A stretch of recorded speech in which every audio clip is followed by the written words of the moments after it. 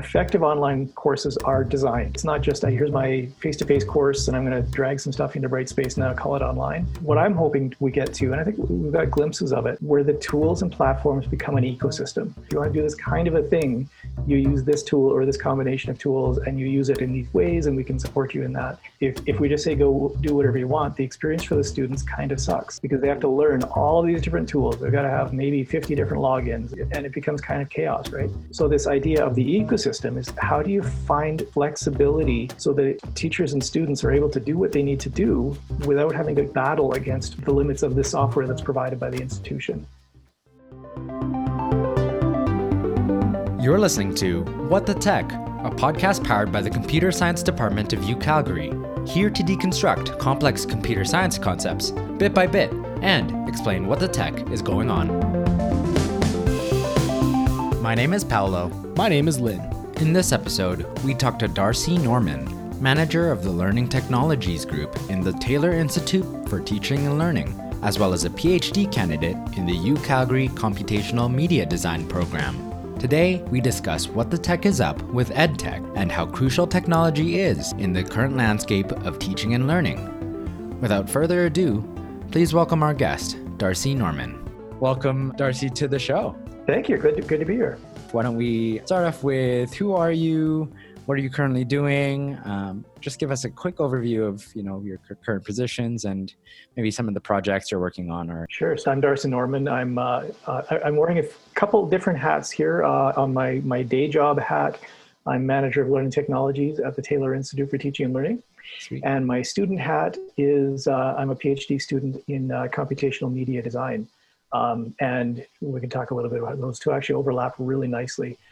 In the day job at the Taylor Institute, we do a lot of work with, so my team is the Learning Technologies Group, and we work with instructors who are integrating technology into their courses. So it could be face-to-face, you're in a classroom and you want to do a thing with your students with some kind of tech. Well, we can actually help sort of design and do some consultation.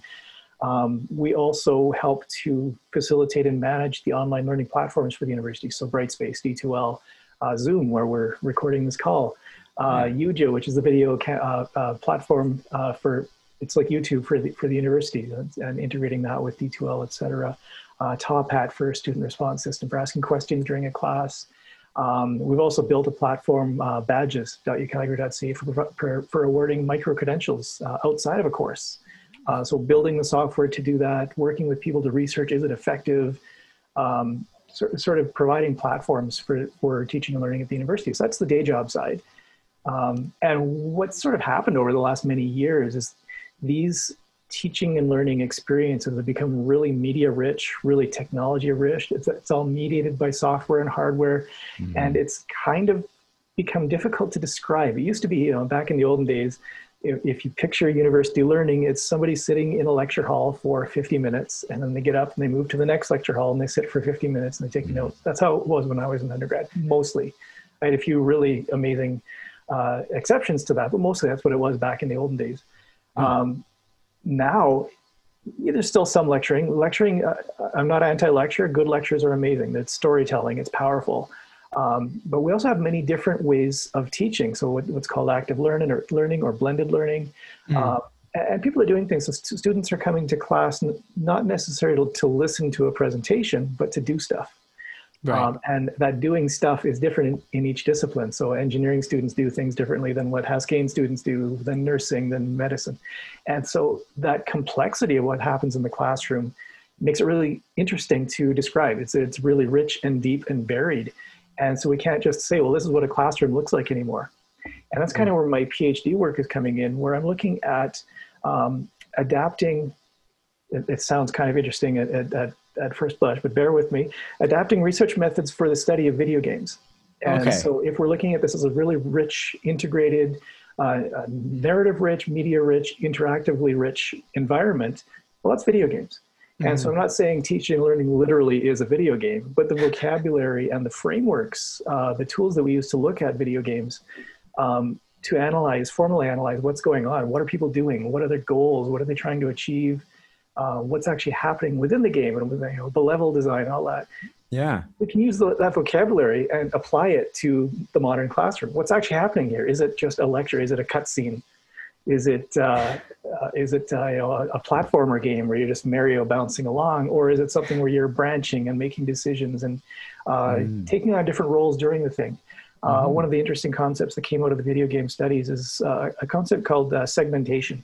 So you launch a game and it's got the logo of of id. There's id. You get the splash screen and the fancy music and stuff, and then you get the title screen and you get the menus, and then you pick your difficulty and you start the game. Each of those is kind of a segment. There's a different thing going on. And then during the game, depending on the difficulty you've chosen and maybe the mission you've chosen, whatever, you actually get graphics on screen. So you get a HUD, you get a heads-up display that shows your health and your score and the compass and the map and all these kind of things, right? So it's a certain kind of interact, and you're using the controller or the mouse or whatever you're using. You die or you level up, and all of a sudden there's a cutscene, and now we're in a narrative mode where maybe there's some storytelling, right? They're setting the stage for the next. They're giving you a reward for what happened before and doing this sort of bridge exercise. So there's another segment, and then you start the next one, and maybe it's a different form of interactivity in the next one. Maybe it's not you're running through a maze shooting. Maybe you're doing an airdrop from something, and you're doing something in 3D. So the segments demarcate what's happening in the game. And my idea basically is, well, we can look at the classroom learning as having segments as well, right? You get to class, and maybe there's a narrative cutscene where it's an introductory presentation, right? The prof's talking about, whatever the topic is for the day. And then there's a transition. You're choosing your difficulty, you're selecting your roles. You're in the blue bus about to get airdropped in, right? And you're loading up. And now if it's a group project, someone's volunteering or being assigned as the group leader, and someone else is maybe they're the, if it's a code project, someone's actually writing the code during the thing and someone's presenting it back to the class, right? So they're self-assigning a lot of times these roles, and it's changing what's happening in the classroom. Okay, so that happens for a little while. And there's another transition, another end of that segment, and maybe they're coming back to present different roles, different things happening in the classroom. And so we're looking at ways to sort of document and make sense of that, with the goal being not just, okay, cool, we figured out what's happening, but maybe there are interesting patterns. And then we can find, well, if you're trying to do this kind of thing, here's some really good ways to do that. And then we can use that to improve teaching and learning in other classes. So based on coming up with this, what's called an ontology, or a set of patterns, if you're trying to do this, here's some really good ways, here's some good tools, here's people to talk to that have done that. Maybe they're from other disciplines. It doesn't matter if they're doing the same kind of patterns. Yeah. That's kind of where we're getting out on the sort of the research side of things. Yeah. I'm kind of curious. So we did a little research kind of on your past, and we noticed that you had a Bachelor of Science and a Master's in Science. Yeah. But the Bachelor's in Science was in zoology, I believe. Yeah, no. The typical pathway for somebody to go into EdTech is to start in zoology. Yeah. Makes total sense. You're our first interview with completely different. The outlier. Yeah, there you go. It's interesting. So well, the idea back when I was young, the plan, I was pre-med. I was me and my friends were going through med, so zoology was kind of like the pre-med path at the university. And then I got to a stage where I realized, you're taking the zoology labs, and I realized I'm kind of too squeamish to go into full medicine. So I kind of let's back out, and that's kind of gross. So you do little surgeries and procedures. Maybe that's not for me. And I went into education. I got my Bachelor of Education as an after degree. Right. And did my practicum looking at secondary science teaching, so grades 7 through 12. And that was really cool. At the time, we had a new conservative government, lots of cuts, deja vu a little bit here, but there were no jobs in teaching. So I wound up actually working at the Faculty of Nursing when they were doing their initial online courses. This was back in like 1994 when I started there. Oh, interesting. 94, 95. So we did the first 4-credit, what we think were the first 4-credit online courses in Western Canada back then. So it was part of a program. It wasn't just a one-off. It was actually this series of courses as part of a program. So we did that. We did a series of CD-ROMs, which you guys won't know this, but they're these shiny discs that you put inside a computer. And there's a laser that actually shines on to load your app. It's crazy. Doing a series of these to basically teach people psychomotor skills. How do you do a nasogastric tube? How do you do a central line care? All of that stuff. So a lot of early work on that for online, and it turned into basically online learning. In the 90s. Back in the 90s. And then I went downtown to work for a couple of years at a company called Discoverware, making a media-rich learning management system to teach people how to use Microsoft Office, essentially. But it was kind of a cool experience, right? So you're in a downtown in the corporate environment building this stuff. It was basically a startup, and that was a blast. And then the dot-com bubble kind of went, and I wound up back at the university at what was called the Learning Commons. This was a few generations before what is the Taylor Institute for Teaching and Learning, as an educational technology consultant. So we built things like, my major project was a learning object repository. So people are creating media. This was before Google made it easy, before you could just drag stuff into a browser and you have it up there. So building the infrastructure to let people share content and to describe the content, to apply metadata and schemas. And I did things like, this was back in 2002, I think 2002, 2003, integrating a wiki so you could have discussions about the content, integrating all kinds of, community elements. So it's not just, here's a photograph of a gopher in southern Alberta, but, what's the species? Where's a link to a video of it? Where can I find more about this? Who else is studying this? And sort of providing tools to sort of open that up. So that's kind of, where we got from there. And then, the role just kind of snowballed. I got my master's of science in educational technology. Oh, nice. Through Workland at U of C. Yeah. And about the month after I got that, my current role at the Taylor Institute opened up that required a master's degree. So it was like perfect timing. I guess I can apply for that now. And I've been there since almost a few years now. So that's been fun. Yeah. So the master's was kind of like your first moment where you kind of intersected with computer science and the computer science world, or was there kind of a previous? So that's the irony. And if any of my computer science supervisors and whatnot are listening, but I had never taken an official computer science course until my PhD courses, such as information visualization with Sheila Carpendale, which was fantastic. I took a human robots interaction course with Ahud Charlin. Again, fantastic, really, really rich, interesting courses, but it wasn't like write an operating system. I've written code for 30 years, more than that, but self-taught, right? You play with. This was before you could just go to Stack Overflow and find the answers. You actually had to read the vocabulary and build the thing. But not formally trained, which is kind of a weird thing. That's why CMD might be kind of perfect. So I come in not as a computer science, formally trained software engineer perspective, but we can figure out how something will go, and I might see how that might connect to something that's completely unrelated. And that's kind of a fun connection. That's kind of how we come at stuff. And so, sorry, you said you taught yourself code. Yeah. Wow. And so when was your first kind of moment of like, I want to learn code? I want to sort of like when you recall that? How old do I have to out myself here? So when I was a wee lad, the Commodore VIC-20 came out, right? And this was, I don't know, must have been like 1980 or something.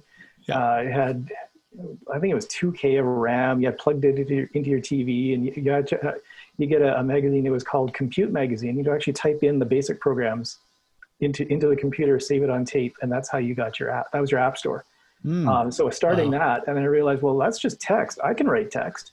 And so you'd start writing your own. So I'd write like choose your own adventure games, and this is where it sounds even nerdier than I'm intending, but a D&D character generator, right? So it rolls the dice and it does the thing, and then it prints it out on the dot matrix printer, which at the time that felt like science fiction. Here I'm writing text on a keyboard, and it's doing a thing, and now I can play a game. That's cool. And then it kind of snowballed from there, right? So it's just, it was always jobs where I was like, oh yeah, I guess I'll try making a thing. And for a while there, I worked at the Alberta Science Centre before it turned into TELUS Spark, but we had an exhibit, would have been mid-90s, early 90s maybe, called Backyard Monsters. And it was these big robot bugs.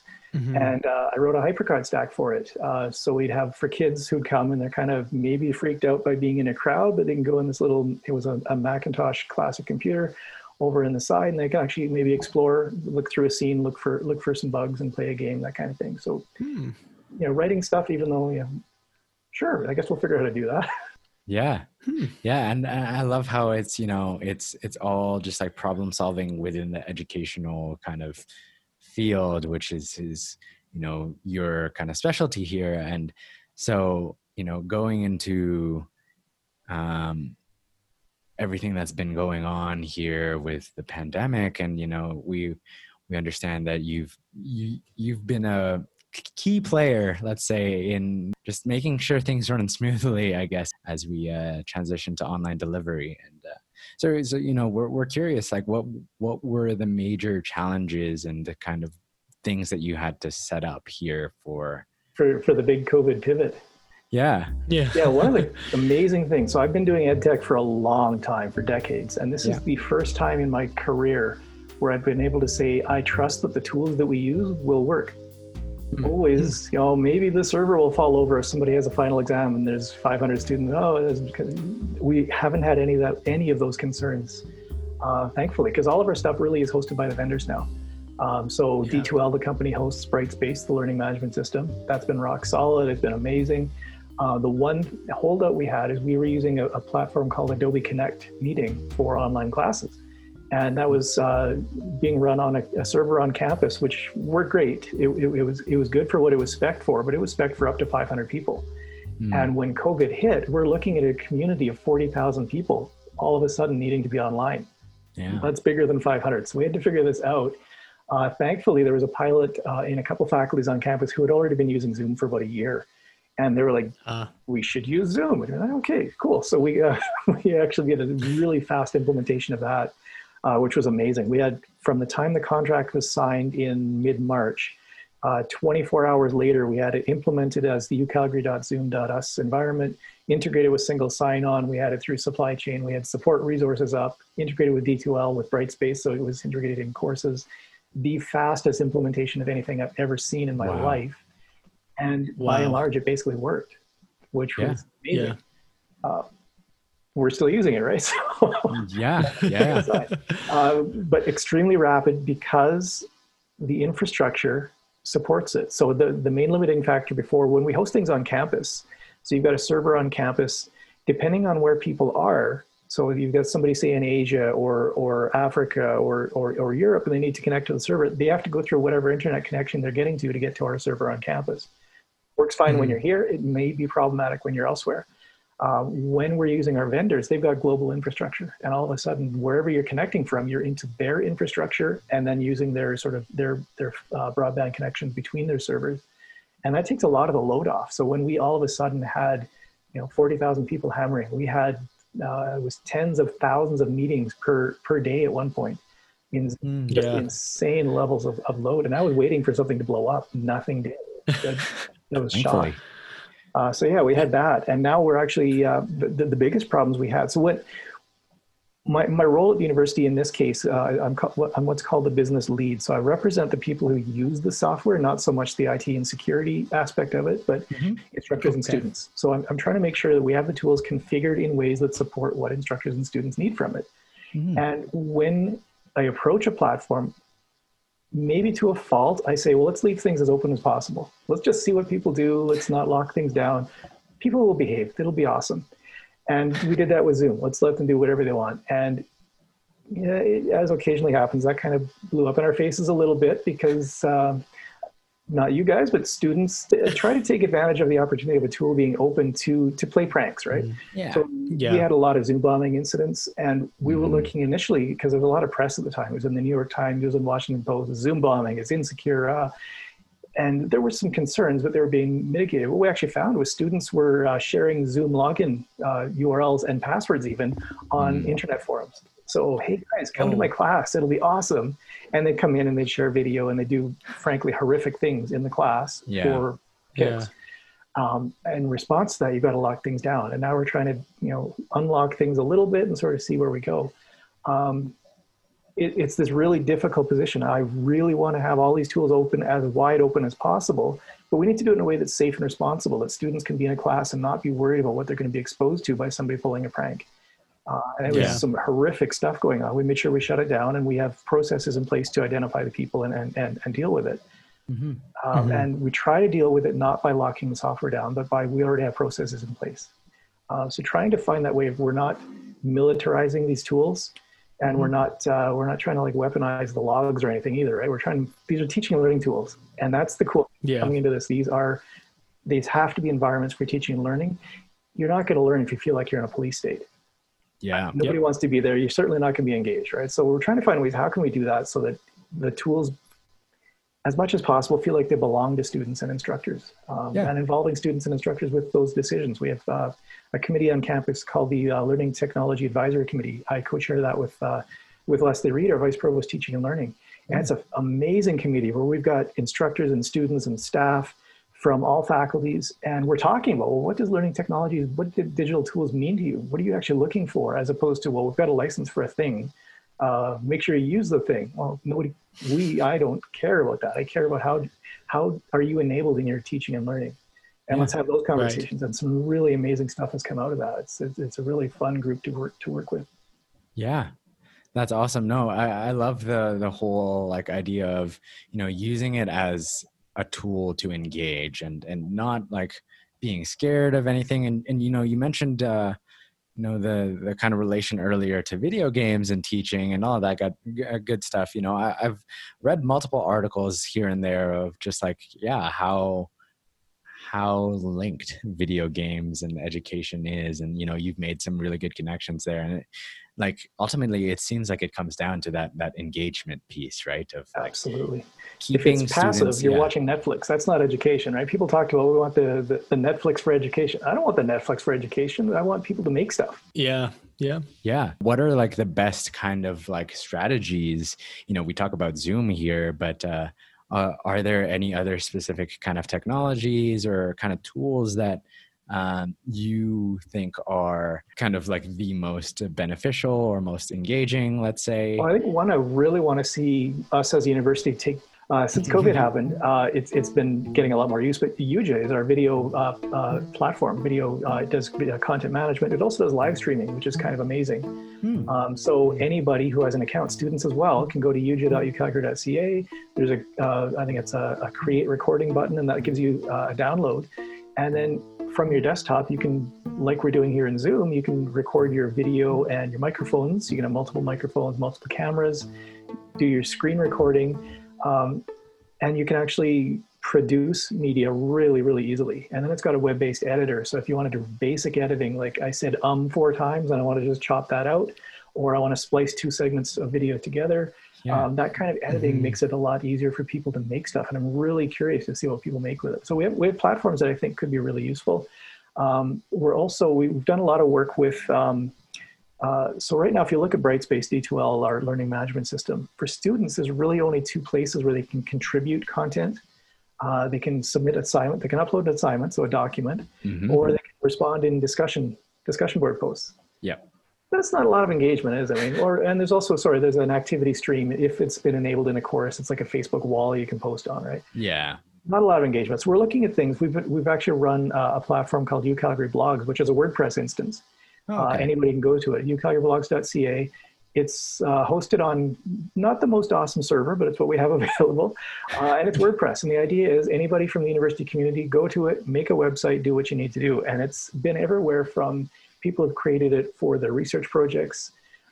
They've created it for courses. So you might have a course of, say, 50 education technology students was one that went in there. And they're posting daily content to it, right? Discussion and comments and that kind of thing. Technically, it could happen in a discussion board in D2L, but the tools feel different enough. Yeah. And so it kind of breaks the engagement. So we're trying to provide tools that provide that engagement. Yeah. We had one, actually, the information visualization course I took with Sheila Carpendale. We did a daily InfoViz journal as a UCalgary blog site. So every day, each of the students in the class had to find an example of InfoViz, create a graphic about it, screenshot or whatever, and share some comments. And then all of the students would sort of comment on the stuff. And it turned into this really cool kind of thing. Like someone said, it's like Pinterest. Well, okay, it is, but it's, without the shopping context, I guess. Yeah. But having that flexibility, right? You create a site, you decide who's going to be in it, not PeopleSoft. I want, 5 people that maybe some aren't even at the university, but these people should be in it. It can be public or not, right? Which is something we can't do in Brightspace.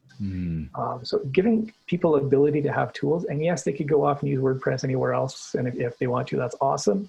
But there are times when you want things to be managed by the university infrastructure. You want to have some oversight and support and that kind of thing. And that's kind of where that comes in.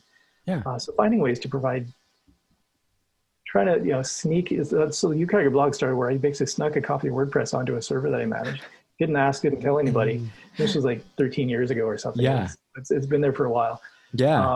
And it snowballed, and all of a sudden people are using it, and we're like, "Ooh, we should probably make sure that keeps running."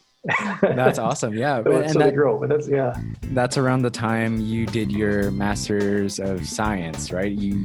I believe you did a whole thesis on the whole using WordPress in courses. Yeah. So my Master's of Science thesis, again, Master's of Science in Ed Tech, and I was looking at at the time, I was kind of an anti-LMS guy. I was like, we can't be locking down we need to do things in the internet, go in the wild.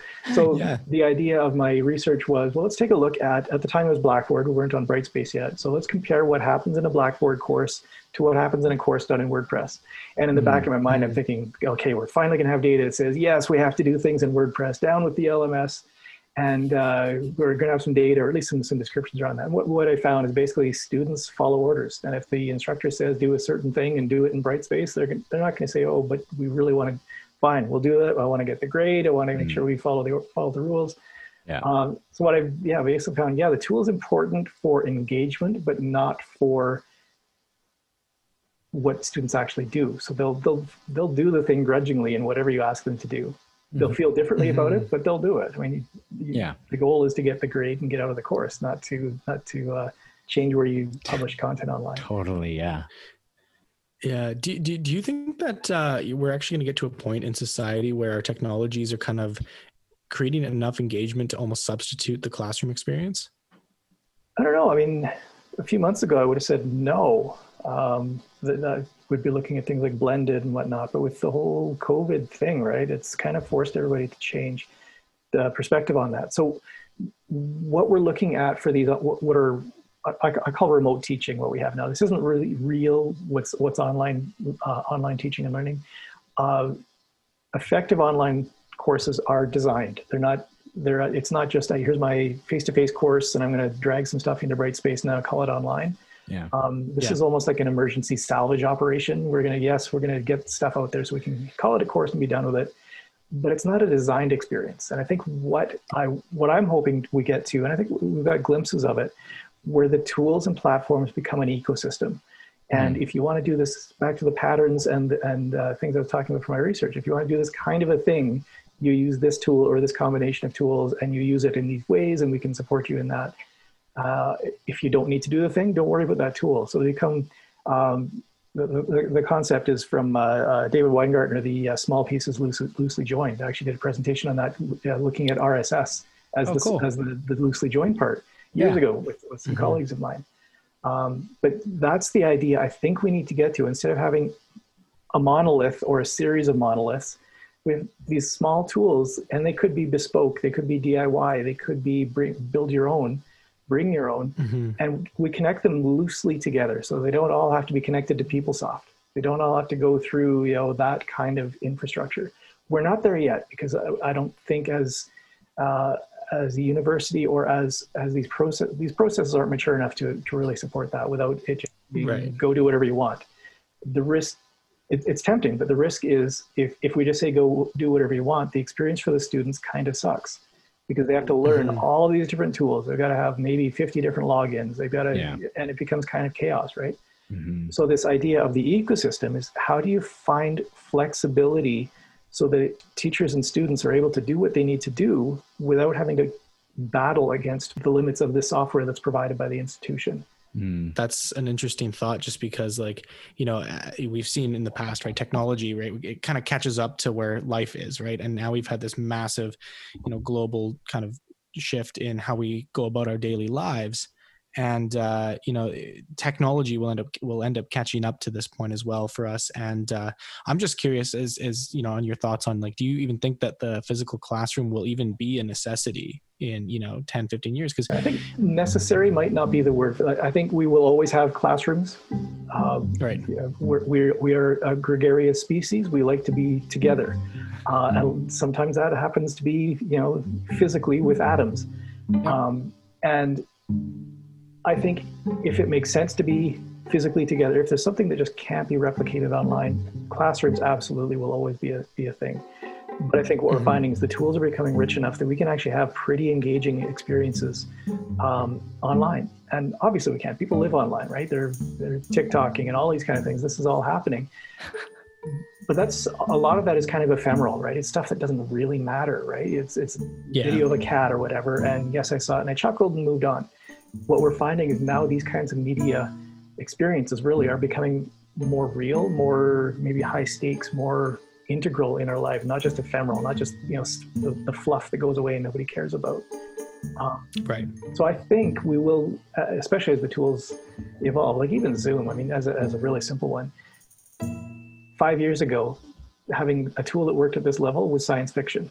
Literally science fiction. You'd watch a movie and you'd see, HD full screen video with 25 people in a room. Wow, now that's just taken for granted, right? So I think we're getting, it's almost like punctuated equilibrium. There's a bunch of development, and I think COVID's going to trigger a bunch because there's been a bunch of investment. And then things advance and they kind of plateau for a little bit as we kind of make sense of it. Let's understand what this means. How can we adapt it? And then a new set of needs are identified, and there's another burst of development in innovation. I think we're just in the early stage of a round of innovation and sort of this flourishing of let's figure stuff out. We had that before too, with when the internet first came out. It was a research web. It was a military and research web, network rather, and it plateaued for a bit. It was used to connect, intercontinental ballistic missiles. And well, that's not something that really affects students and teachers, but it was adapted, it was co-opted. Let's use it for teaching and learning. And then we had things like what was called a tilde web space. Everybody would log into their server using text, and any files they put in this folder was actually a website. Well, that's kind of cool. And there was the same thing. There was this big cluster of, what can I put in these text files? And now I've got my course online, or I've got my research is now online. And then what happened is we had these big corporate platforms come in and kind of suck the life out of that. And people I'll just do that on Facebook. And yes, it connected people, but I think it really took the ownership of this innovation away from individuals. And it's just, I guess I'm doing that in Facebook or LinkedIn or whatever else. And they don't own it anymore. Yeah. And it's that ownership that I think we're going to get back to. 100%. We're in this weird uncanny valley now where we feel like we own our content. When we post it online, we don't. Unless you have your own web space, unless you're managing your own infrastructure, you don't own your stuff online. A company does, and they're going to slap ads on it and sell the data about who sees it, all that kind of gross stuff. I think we're going to get past that, and that's where things are going to get really interesting again. Yeah. For the takeaways though, we talked a lot of really good stuff with the teaching and learning and how important technology is. If you could sum up kind of what we talked about, or, even talk about moving forward here with the fall semester, what are the big picture ideas that people should be kind of considering here? Oh, yeah. Well, when I'm working with people who are designing courses or integrating technology, the first thing I say is do one thing. Don't start with this big thing in your head. I'm going to design the perfect online course, and I'm going to integrate all of the technologies, and I'm going to do all of the things. No, start with one thing. Get your head around that, get some competency, some experience, and then build on that. Then add another thing or change the thing. Having an iterative approach where you're actually building some expertise and some understanding, and then going to the next thing instead of just rushing as fast as you can. And it's exhausting. It's not sustainable. So that's kind of like the theme for everything I'm doing, trying to do it in a way that's sustainable, that people aren't burning out doing a thing, that they're not trying to overextend and then realize after the fact that they're overextended and it all collapses. But how do you do things in an iterative approach and trying to be strategic about it? What's a thing I can do that's going to make the most impact on my course? Okay, that's the one thing I'm going to do. And then I'm going to do one more thing, and then one more thing. And then that combined with having ownership of it. This is your course, both for students and instructors as well. This is your course. And having ownership on how are you going to do this? And those two things, the best advice I give to anybody. Yeah, that's really awesome advice. Yeah, really, really good.